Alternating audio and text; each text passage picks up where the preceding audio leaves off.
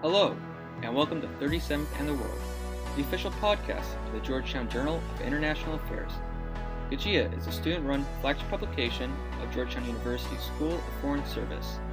On 37th and the World, we dive into key global trends and speak directly with the experts working on the issues in areas ranging from conflict and security, human rights and development, science and technology, society and culture, business and economics, and global governance.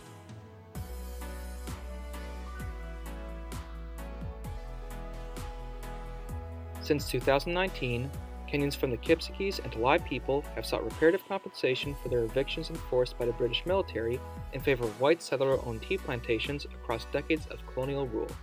In 2021, Fabian Salvioli, the UN Special Rapporteur on the promotion of truth, justice, reparations, and guarantees of non-recurrence, issued 3 reports that backed Kipsigis and Talai demands to rectify their historical claims of land dispossession during the colonial era.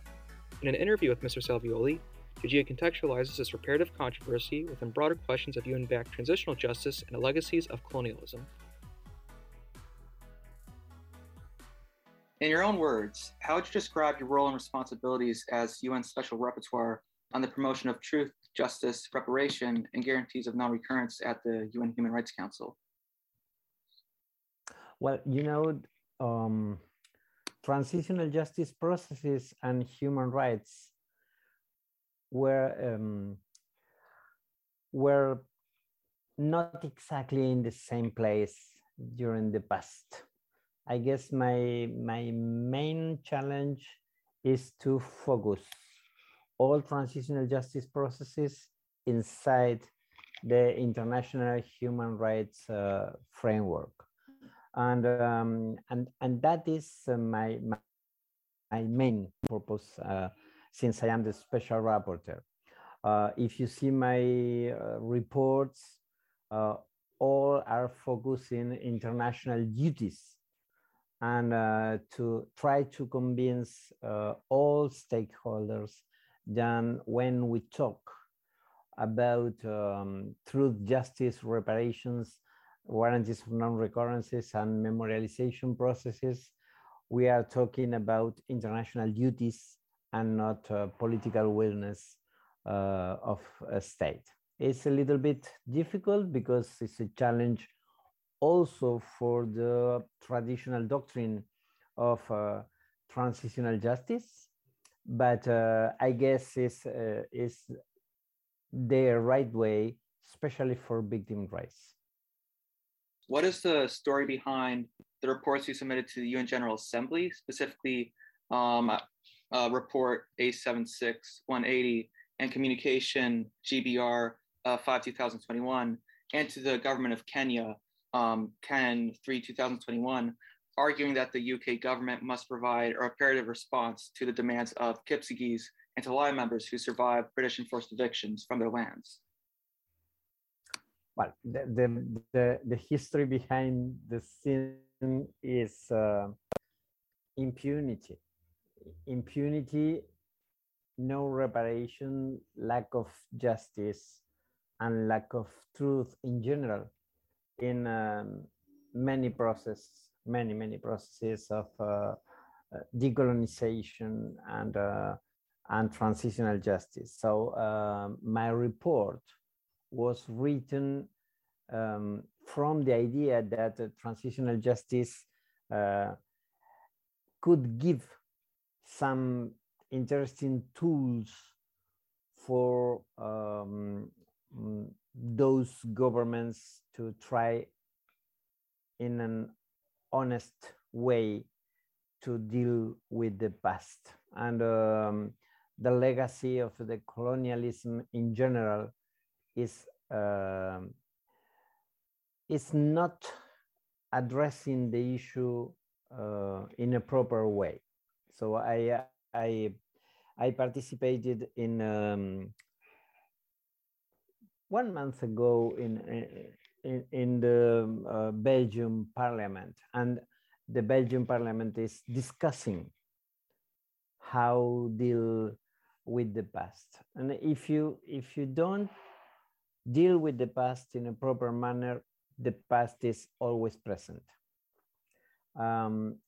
for those communications, you mentioned the communications I sent to the British government and to the Kenyan government. Well, you know, the usual procedure is we receive complaints, we receive concerns of victims or groups of victims, and if those concerns are inside the framework of the mandate, I prepare a communication for the government concerned, and I sent it. But 3 documents have the same root: the lack of justice for people who suffered the colonialism in their body.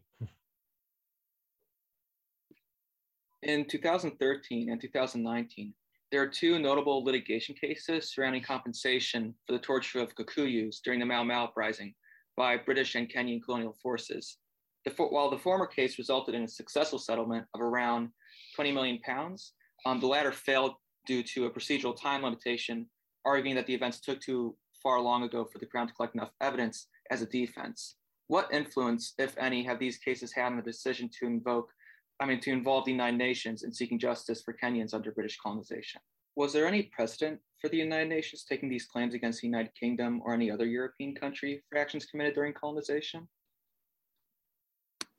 It's difficult to have an answer on which influence could provoke, but anyway, of course, there are interesting precedents in one way or in another. In another way, but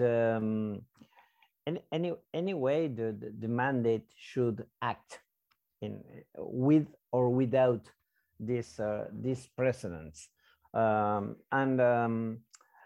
you know, in general, I sent communications to other countries, to the US and to Canada, and to Japan, because they come for women, and to South Korea. Well, many countries. But if we see Europe, the Europe continent, the Europe society should decide if they want to be the Europe of human rights or the Europe of colonialism. So you can't be both at the same time. And unfortunately, the current discrimination has clear contact with the discrimination in the past. So it's not a problem of the past, it's a problem of the present. And the mandate should help victims. Victims were absent in the majority of these processes. And as you know, the participation of the victim from the design until the implementation of the transitional justice process is fundamental. If not, you failed. I guess this issue will be in the international agenda in the near future. That is clear. That is clear, because you see different reactions from different sides, and the civil society is presenting claims and acting. So different mandate holders are working on this issue, different areas of the United Nations.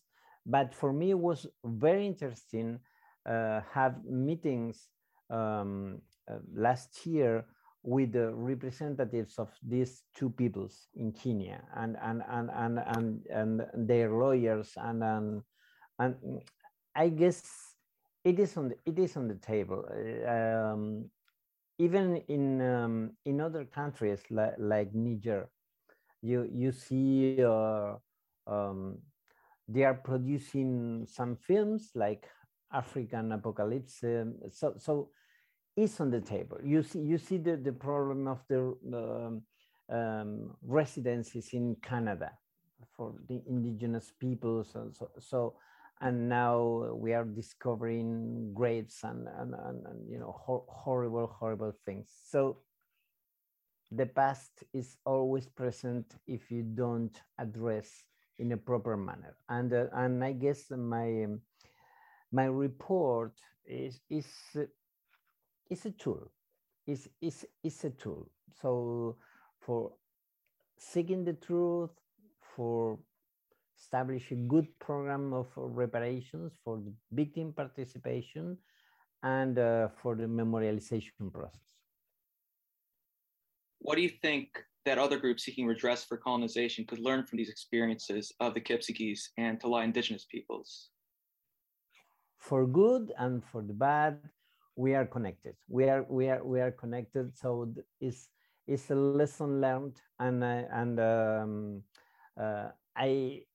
I guess the non-governmental organizations and civil society and lawyers that are specialized in international human rights law are advocating more and more and more. And I guess they will use not just special procedures, but perhaps they can use also treaty bodies and try to present individual communications in different treaty bodies, committees, because that's my personal opinion. The lack of justice is a new violation of human rights. It's a new inhuman and degrading treatment. And perhaps for one strategic litigation in regional human rights bodies and international human rights bodies could be another way to seek justice. All right. Would you have any concluding thoughts before we end? My feelings are with the victims. When you talk with the victims that suffered, or the sons or the grandsons or of the victims, you feel the suffering.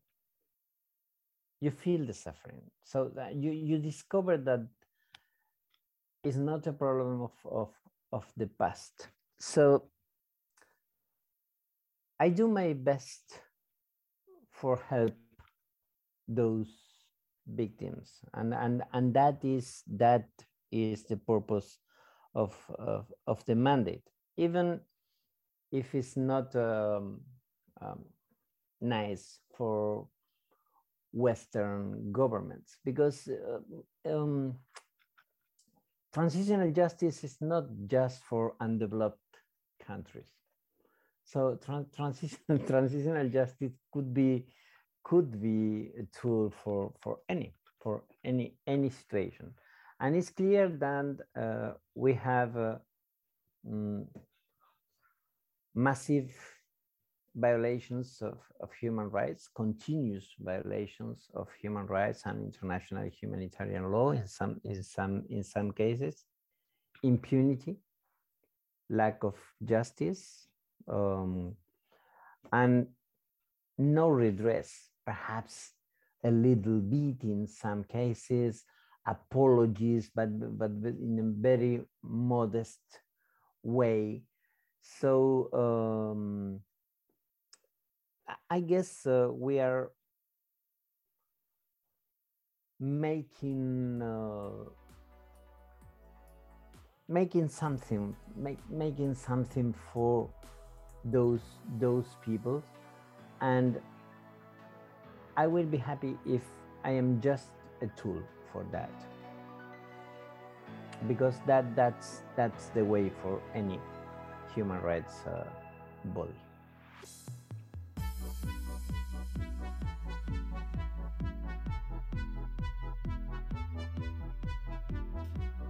This was 37th and the World. Thank you to Fabian Salvioli. Please be sure to subscribe and leave a comment and rating whichever streaming platform you use.